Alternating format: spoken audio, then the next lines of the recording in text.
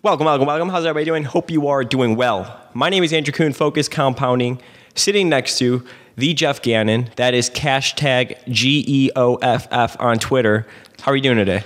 I'm good. How are you doing? I'm doing great. This is the number one value investing podcast in the world, with the number one value investing podcast listeners in the world. We hope everyone is having a great day. If you're watching us on YouTube, hit that subscribe button, thumbs this video up. We're trying to make that YouTube algorithm take us to great heights. If you're listening to us on the podcast side of things, we're over 200, by the way. I told you we were going to forget to celebrate 200, but we have over 200 podcasts up, which is insane. And it's a lot of fun because people listen. And when we get comments and feedback, that just makes all that much better.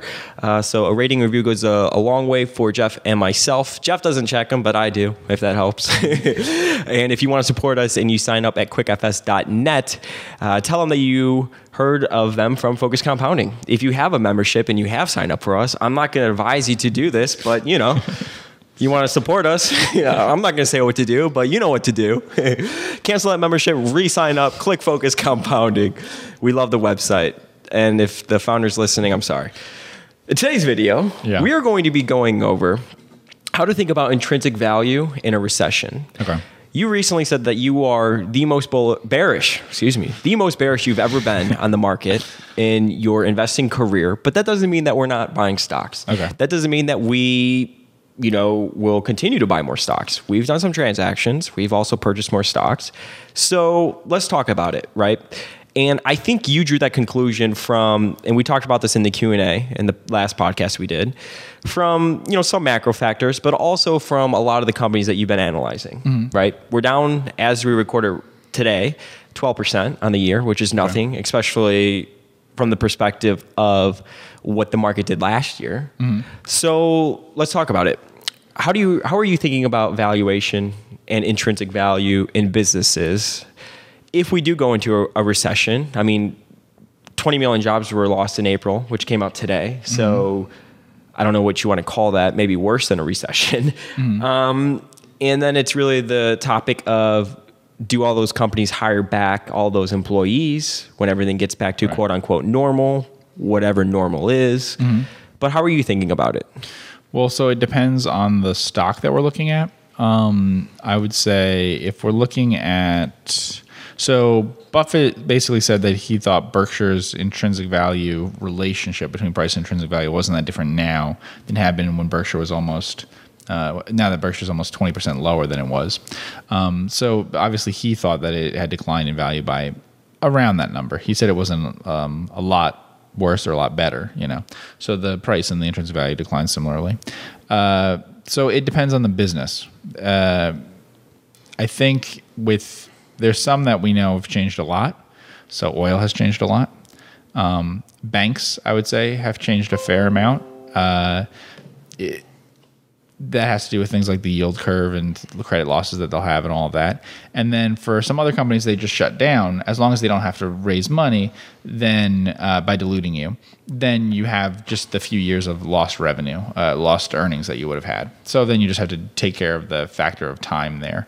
If you're expecting a 10% return or something each year, and now you get nothing for the next 2 years, then obviously you need to factor in that, the values declined in terms of what you pay by, 1 divided by 1.2 or whatever. So that's basically how you have to figure it out, is what have you lost? What's changed in the trajectory of the business versus what you had before? And then you just have to do the math on that. Do you think that being 12% down on the year, I wonder how much of that is really because of the stocks that carry the market, right? The FANG stocks. I mean, or like Amazon, Google, all those stocks make up X percentage of like the market, right? Yeah. Amazon is at its high, I believe. Google, I'm pretty sure, is done okay as well. I mean, all those stocks we could look it up right now if you are watching us on YouTube. So Facebook's at 209. Talk about V-shaped bottom. It looks like it fell at 217, right? So it's up. We could go look at Goog. Let's see, year to date. Okay, so it looks like it had a peak of 1,526, and we're at 1,351. Let's see, Apple year to date looks like we had a peak at 324, so we're not that much lower, right? 301. Amazon we're higher than where we were in February. So, I mean, if anything, COVID's actually probably strengthened Amazon's moat in their business. But I wonder how much of that 12%, is really just a correlation to those massive companies that continuously carry the market. Sure. Yeah. And Microsoft is in that same category as a company that is big and isn't really presumably harmed that much by it. There are other, parts of the market. So smaller cap things and stuff. Those aren't really the kinds of things that we buy, though. So like when you see things like the Russell and stuff, that really has nothing to do with us. That tends to be very speculative kind of mid-cap, more liquid almost companies. Yeah. Then they're much bigger companies and they're much more speculative than what we invest in. So what we invest in is more like, we could look at some of them, like not the specifically things we own, but give you some examples. So a good example here would be, let's do MCEM, Monarch Cement. Yeah. So Monarch Cement, that's an easy one to do because we have just to ask is the cement demand for cement and stuff decreased a bunch. I don't know if these numbers are exactly up to date because unless they put out something recently, I believe that they should be a bit under, their price to book should be less than 1. So because that price looks lower to me than what their book was last I checked. But that's an example. So it is, so like for instance, Monarch Cement today is a bit cheaper than it was in like maybe 1997 or something like that if you go back. So, how different are times now from then? Short term, not as good, but in the longer term, it might be fine. So the stock did respond a bit to that. I don't, it was over 60, I believe, the stock, not long ago. So it does have a stock portfolio that's harmed somewhat by this because it's in home builders and energy stuff almost.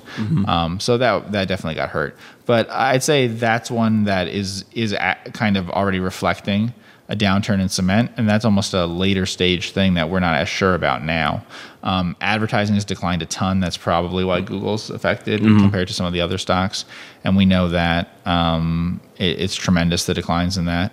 But that could recover quickly. You've seen that in like if we look at let's look at Omnicom. Omnicom is a good example because this changes things a bit in terms of the intrinsic value, right? So Omnicom, I said it'd be really attractive to buy at like $45 a share or something, and that it seems like it must be worth at least $65 a share under any circumstances I can think of.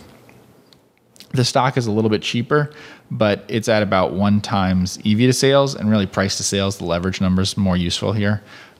So it's cheap, and you can see what happened in like 2008. This decline is worse, but it may not last as long. It depends on what people think about the recession. So they are reflecting it. But then you look at other companies. We've talked about Hilton Food, for instance. Which isn't on here. Yeah. And that's at an all-time high, basically. And so some of them are a little surprising. Some supermarkets are near highs and stuff. So I guess people feel they're not affected. I mean, Hilton Food is meat packing. It's heavily automated, but they may have some spread of the virus and their meat packing places and have to shut down. Sometimes it's hard to avoid that happening. So, there are things that aren't affected at all by it in terms of the stock. How would you think about like valuation though? Like what, if you were doing just, let's say like back of the envelope type of valuations and you were going to slap a multiple on a business or whatever way you're going to think about it? I mean, how would you think about that today? Right? Like, or are you just more concerned about the certainty of the businesses being able to get back to 2019 levels and then paying that's cheap relative to that? I mean, what do you think? That's one of the biggest things is just the easiest ways of asking is when would they be, take the trailing number. So let's say that you have full year 2019 numbers. When do you think they'll be back to that again? Do you think that, will 2020 be a clean year? Will 2021? Depends on the stock. For some stocks, it might be 2022. If that's the case and you lose 2 full years, let's say, or you use 1 full year or whatever, you have to factor in that opportunity cost that you're getting no return. Now, in some cases, people might think they're not getting no return. And that's why I mentioned Omnicom. Omnicom, if they want to, can keep buying back stock. So, that actually has a pretty high returning value for them if the stock's cheap. But for stocks that aren't buying back their stock, which is a lot of them, there's not a huge amount of benefit from the crisis, So I would say it's just a question of the amount of lost time that you have. as long as there's an insolvency issue. If there's a solvency issue, then you have a bigger problem because you have to factor in like whether you'll be diluted and by how much. But you can do that calculation. You can guess. I mean, you can say Dave & Buster's issued stock or whatever. You can say how much do I think they're going to issue and at what price and stuff like that. Guess ahead of time. That's basically what we talked about already with those. We said they'll need to recapitalize at some point. It's very hard to guess what the recapitalization will be done at because if they'd done it a month ago, right, they'd have a much worse deal than what they got instead. But so when you're saying like lost time though, right? So that comes from like thinking about the potential IRR, right? Yeah. Because I was going to say, I mean, technically if you're paying a cheaper price though, aren't you already being compensated for that? Like, is it already adjusting for that? Yeah. So actually the adjustment would have to be pretty big. So, I mean, it depends. We can do some of the math on it, but it depends. But the kinds of declines that we saw now wouldn't make much sense. In terms of the valuation change being big enough. So let's say it's 12%. You got a calculator here? Sure. All right. So as an example, let's say that you thought you were going to make 12% and you didn't. Okay. Then Buffett did this estimate before in the 1990s. He said, okay, well, you can buy Cisco or whatever, but since it doesn't earn anything, you have to add to the amount that you're paying what Cisco doesn't earn that you would have elsewhere. So in this case, we'll say that you were expecting a 10% return. Okay, that's what you hope for from a business normally. That could be a combination of free cash flow plus growth or whatever. So maybe at Google or Netflix or whatever, you're expecting to be mostly growth. So then you have 1.1, right? So you have 1.1 now. Okay. And then if that's just 1 year, now if it's 2 years, it compounds, and so you multiply by 1.1 again, you get 1.21, and so on, and it would be 1.33, I guess, in the next third year. So let's say 3 years. That's a simple one. 1.33.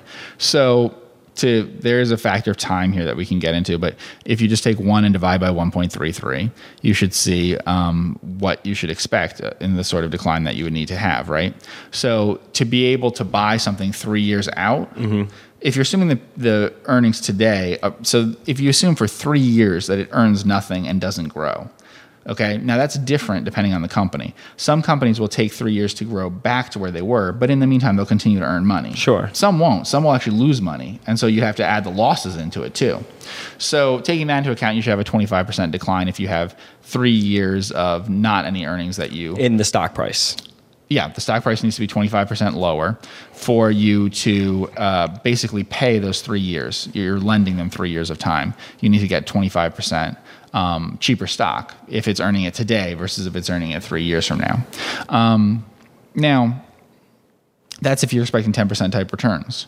The market may accept that returns are much lower than that, and I don't expect the market to return 10% a year for the next 3 years, really. I mean, I don't make predictions of that short a period of time, but it could be lower. And if it's a lot lower, then it makes sense, the kinds of levels that you might be at, like a 12% decline or something. And it depends on the stock. So you do it for the lost time factor. For companies that will lose money or recapitalize, you actually have to add the amount that will be lost to what we just did. So if you think it will take 3 years for an airline to get back, let's say, okay, it's not. So say the airline earns nothing and takes 3 years, then it would need to be down 25%. Now they're down much more than that, and the reason is you have to add in the amount of money that you basically have to be putting in. There's different ways of doing this, but the losses basically have to be added on top of that 1.33 number. So you add in those losses as it's sort of like a startup where it's burning money, and you factor that into it, and it's significant what it would be. So you can get to very big numbers that way, and that's why it's down so much, probably, is because they're factoring that in. Those get tricky, though, because, of course, you might have other people putting in money. So like with Buffett or something, he could have hoped, well, I won't put any more money in the airlines, but maybe other people will put in money at values that are too high for the stock, So you don't have to fund the losses yourself as if you owned 100% of it. What would your discount rate be or your hurdle rate? Would you change that at all because your expectations for the market over the next 5 to 10 years is lower? Or would you still keep it at 10%? It's better to be conservative. The truth is that in general, as the expected return on the market goes lower, it increases the option value of money, so that actually you might want your discount rate to be higher because the value of inaction goes up. So in essence, when the market's likely to return very low numbers is usually right before it's about to return very high numbers. So like in 2007 or something, we might have expected to return fairly low numbers, or 2000, but then within 1, 2, 3 years, depending on which case, you had very good chances to earn 15% instead of 10% or whatever. So it's hard to say. I mean, that's one we've talked about a lot before. People tend to use they put in interest rates and things like that. I would say, it's up to you and what you can do. The best thing is if you know of an alternative that you are confident will get a certain return. We can do that mostly because we own some stuff that's unrelated to the market. But people could do that with a bond, a preferred stock, whatever that they feel confident in.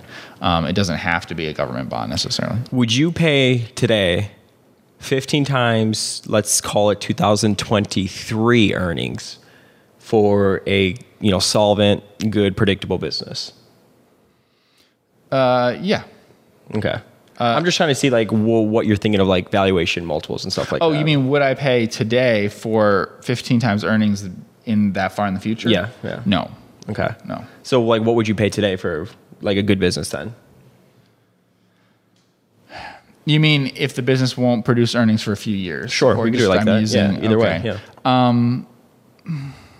I mean, that's how a lot of people value stuff, right? They slap multiples on it. Okay. If you're going to do a back of the envelope, I'm just trying to give people how you're thinking about, multiples and valuation in this environment, assuming that we have some sort of recession or something like that going forward. You said the other day that you are the bearish that you've ever been, yet we're still looking to purchase stocks, obviously, and we still have purchased equities. We did purchase equities, but it was at 4 or 5 times last year's earnings. Yeah. So if earnings drop 50%, we're still purchasing at a pretty big discount to what most people are paying. If they drop 75%, we're still paying a pretty reasonable price.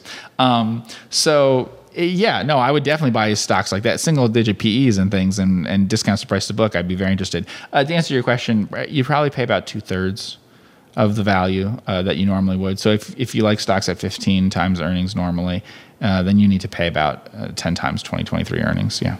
I thought it was interesting in the Berkshire meeting how Buffett was saying he didn't view their stock as technically cheap, even though it's cheaper than when they last repurchased the stock because of just everything that's been going on. Yes. And I think it was mostly intrinsic value, but he did explicitly mention the option value of cash. And that is very significant. There's not a lot of cash in the world that isn't also have borrowing associated with it now. A lot of companies have taken on debt. There's not a willingness by a lot of companies to use up their cash, Let's put it that way. We own stock in NACCO, and they said that they'd like to purchase some mineral rights and stuff. There's probably not a lot of companies that are looking to take cash and buy mineral rights right now. So, obviously if you do that, then the value it's more attractive. You could probably get a little more mineral rights than normal for your cash. You been following the price of natural gas lately? I have not been following the price of natural gas. We talked about it today on the rundown with Vetla because it's been skyrocketing. Yeah. So I thought about NACCO or whatever. So what would your advice be then to individuals? Everyone, people reach out to you all the time, talk about valuations, everything that's going on in the market, the potential recession. How would you think about what would your advice be to individuals buying stock today? My advice would be to look out several years. I like to look out 5 years. I like to look at longer than that when thinking about a company, but look out 5 years instead of looking at today's PE and try to figure out if you can find a company where you feel confident what the PE will be in about 5 years. And then it's worth it to buy now for that. So we have a stock up on the screen right now, Omnicom, where obviously that's not a bad PE, or price to sales, for instance. Like that price to sales in 2008, I was happy to pay. The business isn't quite as good now as back then. But I would say try to find something that you can look at 5 years. That's obviously what we did with the stock we were talking about as a car dealer. Obviously, I think that in 5 years, car dealers will be an okay business. The reason why I mentioned Monarch Cement is because I think in 5 years, cement will be an okay business. Now, if you're in some sort of huge depression or something, then demand for cars and cement and homes and all sorts of things will be a lot worse. But these are things where we can figure out that we hope they won't actually burn a lot of cash for a few years. They have some cash on hand and some borrowing ability. And then we just say, what will they be priced at 5 years from now? That sort of thing. So can you afford to not grow for 5 years or something? And you can. If you pay 4 times earnings or even 8 times earnings, then you can afford to not grow for that long. Like I said, it could be 10. You could be okay with that. So if you pay a price today that you don't get back to till 2023, and that price is 10 times earnings, you'll be okay, because if it trades at 15 times earnings that many years from now, you'll do fine. Be compensated. You won't make meaningful amounts of money in the stock, but as long as you're paying prices that are like 10 times those future earnings, then you're fine. If you're paying 15 times those earnings, though, you have to be careful, because that is, if it really takes them several years to get back to where they are now, paying 15 times last year's earnings is going to be a lot like paying 25 times earnings when you factor in the amount of time that you've lost, you know, as opposed to going out and buying something that immediately has yield. Perfect. Yeah, that's actually what I was trying to get from you. Well, great. Well, I want to thank everybody so much for tuning in with Jeff and myself in today's podcast on the number one value investing podcast in the world, soon to be the number one value investing YouTube channel in the world as well. Hit that subscribe button, thumbs this video up. We have a lot of momentum there. I'm loving it. I am absolutely loving it. It's making it more encouraging to put out content. Yeah. It's fun. Yeah. It is fun. So, and if you're listening on the podcast side, anything, a rating and review goes a long way. If you like QuickFS, which is what Jeff and I use, I don't want to plug this too much every video, and you want to sign up for it, if you mention that you heard about it through us, there'll be a survey and you could click Focus Compounding. We get a piece of your subscription price, which is a good way to support us if you like the work and the content that we are putting out for everybody for free. I want to thank everybody so much for tuning in with us, and we will see you in the next podcast. Take care.